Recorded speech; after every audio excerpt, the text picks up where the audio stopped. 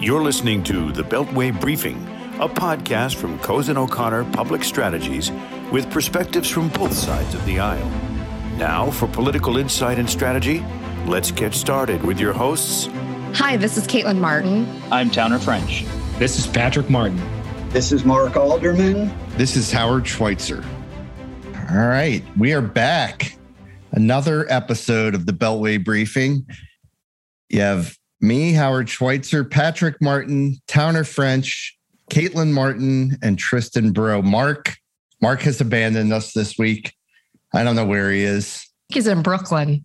He's inside one of his liberal bastions of ivory tower-ism and what I don't even know how to describe it.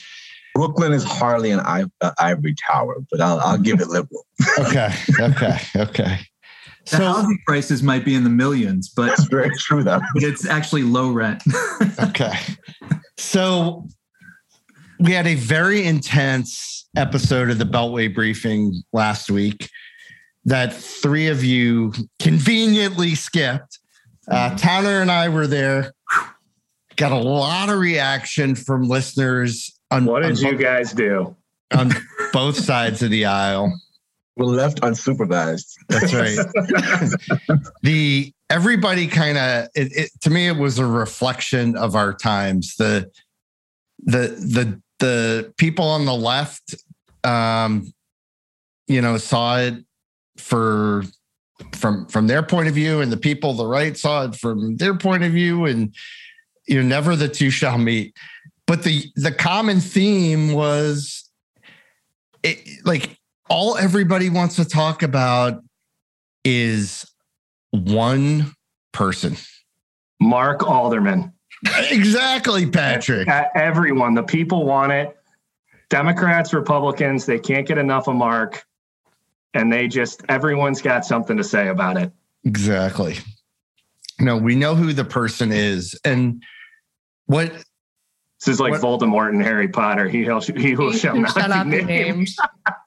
That's right. What I have said to all the Democrats that I got reaction to this week is like, why? I get the need to call out bad behavior. I do. I think it's very, very important. But you also have to move the country forward. And you have the reins of power. And why are you spending all of your time talking about the last guy who might be the next guy? Oh, dear God, no. He might be. I mean, he's going to run. And why are you spending your oxygen, giving him oxygen? Because that's all it is. The only reason the guy got elected in the first place is because every single news channel, every single website, and every single person couldn't stop talking about Donald Trump. That's why he got elected. So why do the Democrats, Patrick and Tristan, just keep talking about Donald Trump? Listen, I don't think it's that simple. I mean, and I don't think that the media covering Trump and the Democrats trying to defend against Trump or stand up to Trump are the same thing. And I think that, I think the Democrats are in a tough position, right? Because they would love to move past Trump. I think they hoped after the election, after the insurrection, everything, that the Republicans were kind of going to be done with Trump and ready to move on. And that just hasn't happened. And so they're in an enviable position of if you just ignore him, if your point is that if the Democrats ignored him, Trump would just go away or his stranglehold on the Republican Party would stop, I don't agree with that. I think that as long as we are in a two political party system and one of those two parties is controlled by one person, it's going to be really hard not to ignore him. And I think the Democrats feel like for the sake of the country, for the sake of keeping their base motivated for a potential rematch in 2024, they have to publicly refute it. Like take January 6th, just a perfect example. What are we supposed to do? Like, is it kind of one of these things like, sometimes in life you get real mad about something, like really mad. And then you just let yourself cool off. And a week or so later, you're like, I'm not that mad about that anymore. Is that what we're supposed to do with January 6th? Just kind of like enough time goes by and we're like, it wasn't that bad, I guess. Like it was crazy, but the country's crazy. So as long as we're doing the January 6th commission, we're going to be talking about Trump. So I just don't know what the Democrats are supposed to do. I mean, Trump, he's a reality. Literally a reality TV guy. Living color. So here's the thing, is that what, most viewers as well as Republicans have to understand is that this is no different than the last administration. Trump talked about Obama for 2 years into his term. Like everything that he wanted to do, he compared it to Barack Obama. We always do this. It relates to the last guy, because we never had a female, the last guy who took the office. And so there's no difference in what's happened before. The only big difference is that everybody just wishes we don't talk about the guy. But he was the last president, as and you all may disagree, but as horrible as a president as he was, he was the last president. So we're going to talk about him and we're going to, blow it up. But I think Democrats have to understand that they have a record to run on and stop doing it at the comparison to Donald Trump. And for the record, Democrats aren't really talking about him. Progressives are. And it's like, and that's the problem, is that progressives don't see their platform moving within the party or in Congress at all, or with this administration. And so their biggest thing is to make the big bad guy, which he is, Donald Trump, because they're not getting anything done. Ultimately, he got a lot of stuff done. But I love that. I love that, because maybe the reason why the party who gains power always loses in the midterms is because they spend the first 2 years talking about the previous guy instead of talking about their accomplishments, because most administrations don't have the number of accomplishments, quite frankly, in such a short period of time that because of COVID, largely, the Biden administration does over the course of the last year. They actually have a record to run on that's a little bit more substantive. The only time we didn't see the minority party pick up seats in the midterm election was back, post 9/11, which was a totally different situation and gave the Bush administration, the young Bush administration at that point, something actually to run on that gave them a record, something they were doing and working proactively on. And so, maybe it is time to leave the Trump legacy behind and talk about successes. I don't know. I don't necessarily want Democrats to do that, because I feel like they're going to talk about Trump all the way up till November of this year, and they're going to lose a whole bunch of seats in both houses. But, if I were a Democrat, how do you do that? This is where January 6th, it is important, though. Had January 6th not happened and Trump just left office and he was still politically relevant and still, maybe going to seek the nomination, I think Democrats would be ignoring him more than they are right now. The problem is you have an ongoing investigation by Congress, and as long as that commission's going on, the members are going to have to talk about it. I just don't know how else you get around it. Fascinating to me too, because the first iteration, this is not a political point in any way, shape, or form. The first iterations of the January 6th Commission had a December 31st, 2021 end date.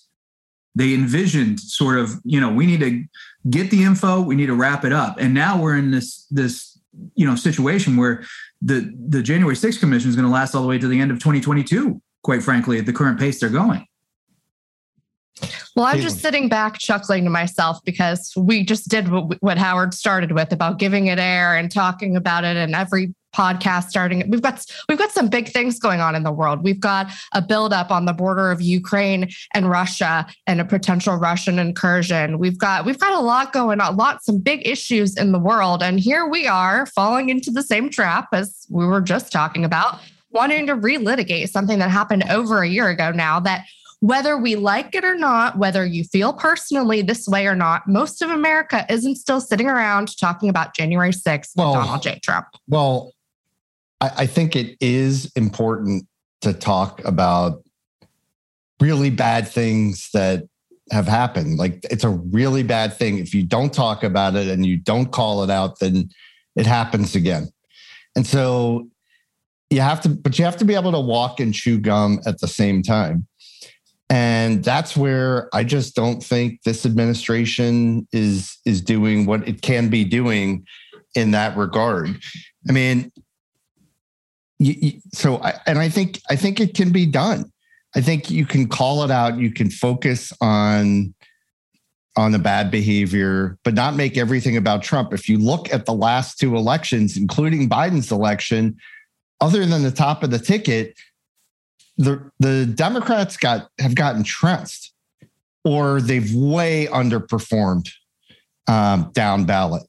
And I think there's a clear message here, to me anyway, that the population at large doesn't want, they don't necessarily want what either side is selling, but they're very skeptical of the Democratic message. Biden won, but down ballot, they did very poorly. And in the most recent election, same thing. They way underperformed. So if you articulate a clear vision for the future at the same time that you focus on the past, focus on the negative, but you can't make every conversation about the last guy. You have to make it about policy. But even when you call out bad behavior, even within the Republican Party, you're considered to be out of mainstream with what we need to do. Like they even get chastised for calling out bad behavior, which is wrong. And so if you can't even call out bad behavior, what are we doing? No, you have to call it out. You have to shine a spotlight on it, but and you have to deal with it. But that doesn't mean that you come on this podcast or cable news and that's all you talk about. You have to talk about the vision for the future. You have to have a vision for the future, I guess, is my point. I agree with that, Howard. And what I took as a listener on last week's podcast, not a participant, the takeaway I had was, if all we're going to talk about is Trump every week, why are we even going to have a podcast? Like, I think, Caitlin, you're kind of alluding to that just a minute ago. Like, that can't be all we talk about every week, right? It's not usually. No, it's not. But I think that's where there was debate about kind of the both sidesism and a lot of this stuff. And it's like, okay, well, we're trying to get back to comparing Republicans and Democrats. Like, Trump can't hang over every single debate we have, because otherwise the Democratic argument is like, yeah, but the alternative is Trump. We're trying, I think, to be fair on the podcast and having more of a traditional Democratic Republican debate and not trying to have Trump dominate every single issue. Yeah, because we actually exist for a reason. We have a business. We represent clients. We are out and about talking about real issues each and every day. And we work with everybody, Towner. I mean, yeah, you have some perspective on this. Yeah, we don't have the luxury of being ideologues in our business. I mean, there are a couple firms out there that are Republican only or Democrat only, but if you're going to be a good multi-client lobbying firm, you're working with everybody. It's unfortunate that some folks go talk to firms where, frankly, they're limiting their scope of being able to help that individual. I mean, there's Republicans and Democrats on both sides of the aisle that are working together. This summer in Congress, we could see upwards of 3 different major packages be approved on a bipartisan basis. Healthcare is one that's huge, that's being talked about right now. Some things in the financial services space. COVID relief was largely very bipartisan. I mean, these are things where you have to be engaging on both sides of the aisle. And the sad part about it is, in my opinion, members of Congress know that. Even though the rhetoric happens all the time, and everybody's on the cable news shows, they're still introducing bills in a bipartisan manner. I mean, 6,700 bills have been introduced, mostly on a bipartisan basis, quite frankly, in the House of Representatives over the course of the last 13 months. I mean, it's something people talk about on TV, partisanship, and then they go back into Congress and the blocking and tackling gets done. It's like I always say about my experience coming out of Treasury, where you had lots of members vote against the TARP.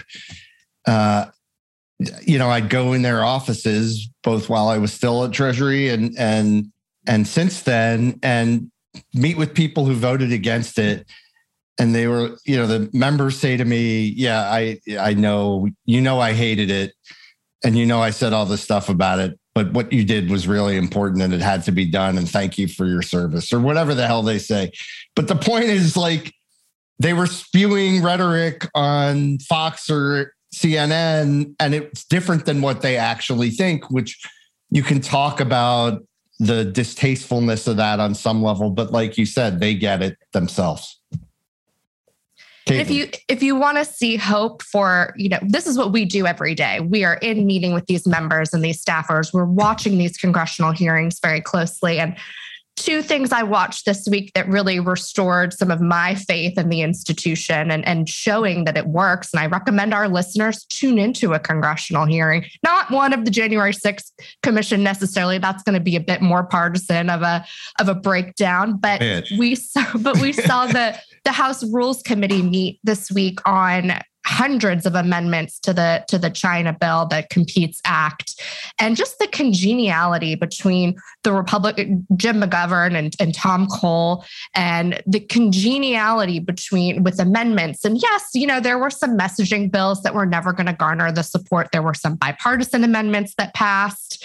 On the Senate side this week, Senate Environment and Public Works Committee, which I'll remind our listeners, it was Senator Carper and Senator Shelley Moore Capito that really were the impetus for the delivery of this bipartisan infrastructure bill that passed and was signed into law. Watching a hearing where they're trying to deal with recycling policy and working together. And that's what people don't see enough of. And I would encourage viewers to turn off Fox News and MSNBC and tune into a good old congressional hearing every once in a while. C-SPAN, exactly. A commercial for C-SPAN. No, exactly. I was on the Hill this week, virtually speaking, talking to offices about cryptocurrency and its environmental impact, which is a very hot topic.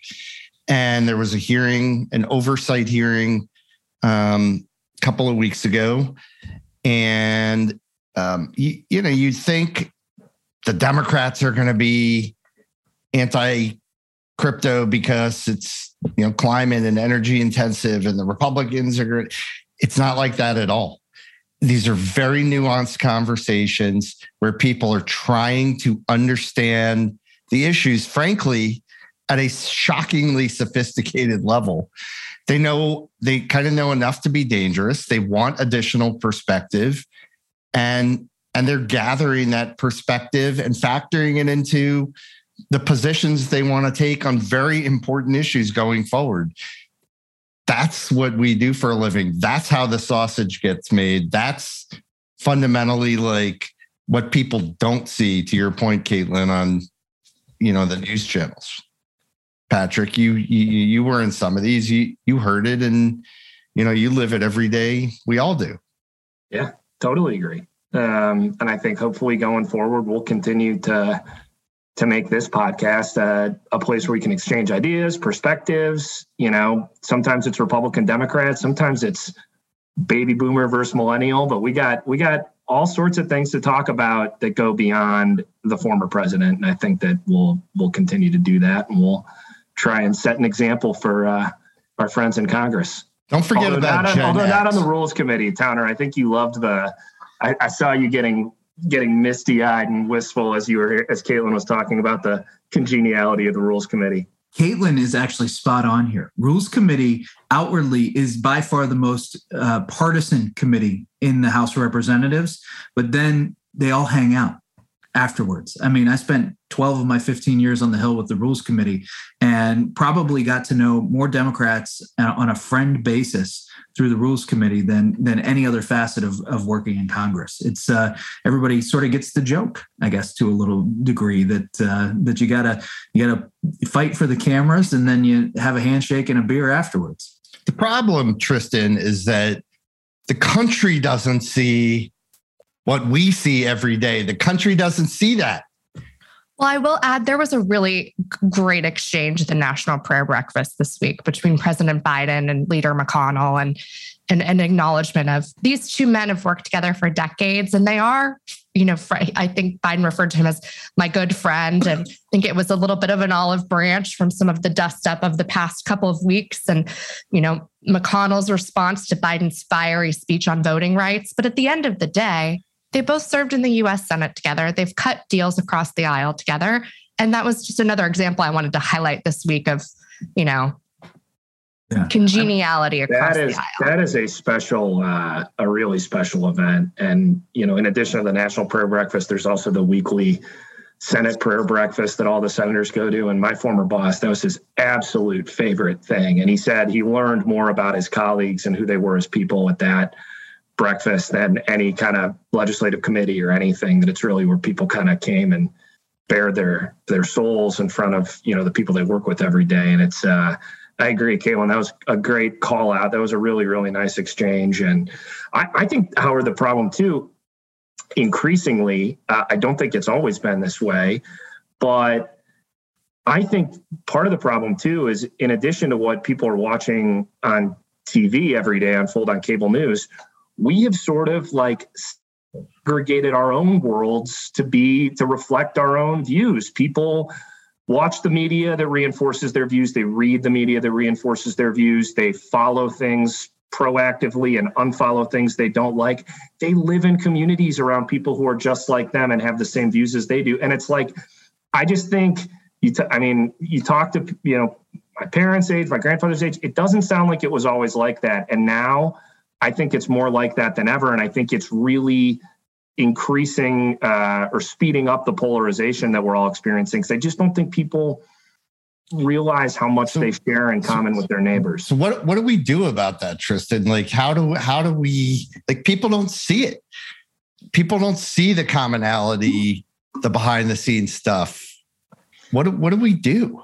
It's interesting. We have to figure out how to watch our words, but also understand that, hot mics have been the downfall of so many elected officials over the years.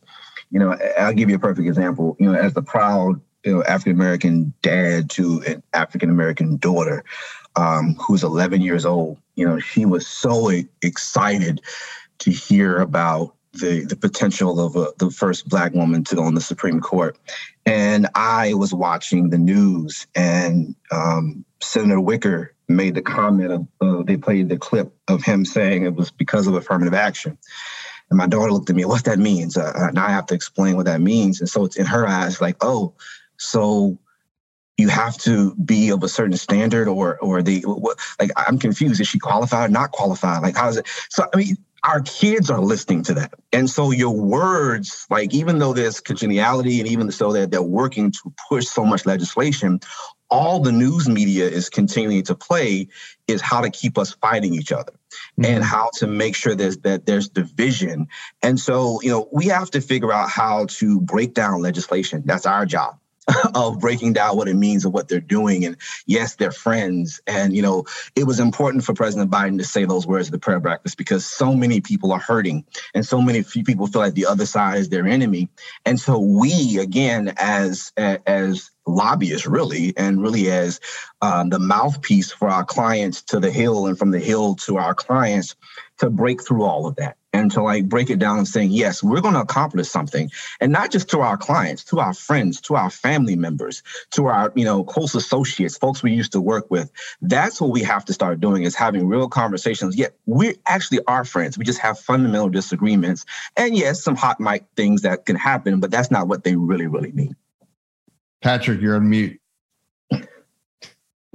A common pandemic phrase. Yeah, when my kids are running around upstairs, I try to mute in between comments. But no, Tristan, to your point, that's that has to be a tough conversation to have at home. I think it'll be balanced out by a really neat historic moment, hopefully in the coming days and weeks, which I know was alluded to a little bit on the podcast last week. It's going to be really exciting. And you've seen Democrats and Republicans both say that we should have our elected and our appointed branches of government look more like America. And I think that's really exciting for Democrats and Republicans. And the way that I know that's not just a Democratic perspective, by the way, even though it's been a lot of the talk this last couple of weeks because of President Biden saying he's going to nominate an African-American woman. The way I know that is not just a Democratic perspective, is not just what Lindsey Graham and a couple other senators said, but Ken Griffin, the largest Republican donor in the country, is investing millions of dollars recruiting women, African Americans, and veterans to run for office. And I think that's a great thing. So Democrats and Republicans both recognize we need to bring more people into the process that look different, that have different life experiences. And that isn't about liberal or conservative. That's just about making sure that our institutions reflect the diversity of our country. I think that's great. And Lindsey Graham said it best. He said, if you're asking me if I want, the institutions of our government to look like America, then I'm all for it. I actually wish more Democrats would say that. Like you make this out to be a Latino issue, a Black issue, an Asian issue. Like, can we just talking about we look like America? Like that is our focus, or should be our focus. Caitlin, how proud were you with how many women got elected, and Republican women in the last cycle? You were immensely proud on the podcast. It was amazing. It was, as I said many times, the year of the Republican woman, and we're continuing to recruit great candidates. And think you're absolutely right. I would like to think that those women would be, but you're right. If we didn't put such an investment, the Republican Party or whomever it was, in specifically going out and recruiting those folks, then we probably wouldn't have seen those. Totally. And it's great to see. And I think the Supreme Court, pick is going to be something that we talk about for the next couple of weeks. And it's going to be a, historic moment for the country. Maybe this is a way to unite and have a different conversation. It's a Supreme Court pick. It's not going to unite. That's going to get ugly. That's going to get real ugly. Right. America's eyes are going to glaze over during the confirmation hearing. Yeah. So look, I am not watching any of the confirmation hearing. I can't do that to myself. I just can't. I'm sorry. So they're going to have to go out and censure any Republican that votes for the pick. So, Jeez. Well, no, because, to the point, obviously Lindsey Graham is campaigning for a particular, he's politicking for a particular nominee. So are a number of members. Mm-hmm. So is Tim Scott, Clyburn. In this case, it's all the same person, I think. Yep.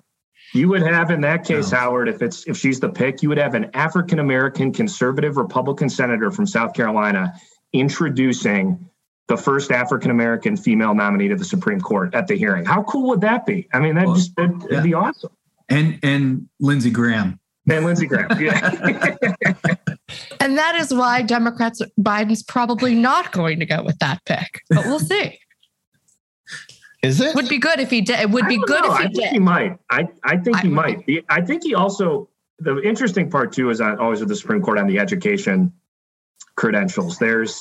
That really weighs heavily on the pick. There are just people who think that unless you went to Ivy League law schools, you have no business serving on the Supreme Court. And I think there's a lot of people who don't agree with that. And I think the question is really, how does the president come down on it? He obviously is a state school educated guy, but he has shown an interest in surrounding himself over the years with more of an Ivy League educated inner circle, I think, to maybe balance out some insecurities he feels sometimes. But at the end of the day, maybe he recognizes this is a tremendous opportunity to pick someone who looks and has been educated a little bit more like the rest of the country. So I think that's an interesting part of it too. At the end of the day, you have to understand he was chairman of the Judiciary Committee. And so his philosophy of this goes deep. And what he doesn't want is to miss this moment because of, past words or someone's past ruling of something. So he is diving deep into everyone's background to make sure this is a seamless process, even though it won't be that's a good point. As possible.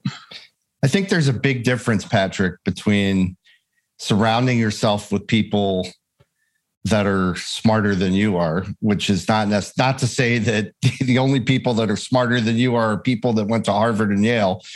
Although for you, Patrick, that may be the case, but probably the case. Probably, but that's actually the sign of a good leader is somebody that surrounds herself or himself with people that are more capable than they are. This is different. I think this is a pick that should reflect, and it's not, the Ivy League does not have a lock on the most intelligent people that, and it's really good that Mark is not on the podcast for this point, because, as with 2 Ivy League degrees, he may take issue with it, but that's where his ivory tower niche comes from. Yeah, Ivory and he Tower. went to Brown. That's a whole different thing. Yeah, that is kind of like, that's like a Montessori college. They're doing, I don't know what they're doing there. Everyone's writing their own curriculum. It's weird. right. It's like the stepchild of the Ivy League. But no, I think he has the opportunity here to say, hey, I'm going to place somebody on the court who doesn't have the Harvard Yale pedigree, who like understands where real people come from and brings additional perspective to the process of making decisions on the laws of this country. And that's powerful. And I don't think he necessarily carries forward the view of who he chooses to surround himself with as a president to this pick. And I don't know if I'm making any sense, but no, I totally agree with that. I think you're spot on. I mean, there's that route. And then I think there's, the potential that there's 3 or 4 women on the short list who have the sort of Harvard, Yale credentials. And, with all of this absurd criticism around qualifications and litmus tests and everything else, that could be a way to just kind of refute all of that, which is what he said in his announcement, which is he's going to pick an extraordinarily qualified person who happens to be an African-American woman. And I think that it'll just be interesting to see, everyone on the short list has got an incredible story, and it'll just be really interesting to see who he picks. I think most of them were also on President Obama's short list as well. They've been, considered before. It's not like they're brand new. The point is, like, there are all sorts of different ways to get at diversity, Tristan. And definitely. And they're important. And I think this administration is tuned into that. But what do you have to say about that? No, I think they are. I think they are. And I really honestly believe that, you and Caitlin and Tom are giving me hope to believe that the Republican Party actually believes that too. But I do think that there are members who actively want to see things change, and they want to see people in qualified individuals in positions, no matter what they look like, but at the same time representing the country. I oftentimes look at, I will be quick to tell all my Democratic colleagues, for the longest period of time, the only black female, by the way, chief of staff in the Senate was the chief of staff to Tim Scott of South Carolina. And a Republican. Out of all the Democrats, the only black chief of staff was by a Republican. And so, we have to start highlighting all those different areas. And, we're a growing country. We're a thriving country. We are a strong country, but we are a diverse country. And we need to make sure that is looked like not just in our elected officials, but our policies. And that's what we do. Like, we're here to make sure that we're representing our clients, across the gauntlet of things, and showing what America looks like to help policymakers make those decisions. So we're needed now more than ever in the conversation, whether it's, again, in the cannabis space or the Coinbase space or the housing space or the transportation space, whatever the case may be, we're helping drive that dialogue, and it's so important. Well said, Tristan. Well, on that note, I think that's a great place to leave it. Very, very thought-provoking and interesting conversation, guys. Glad that we were able to dive into all this, and hopefully our listeners found it interesting. And I guess we'll let Mark back next week. Maybe, I don't know, kind of. We'll see. I think he's coming back after he hears this. He's definitely he's going to have a rebuttal. Coming back.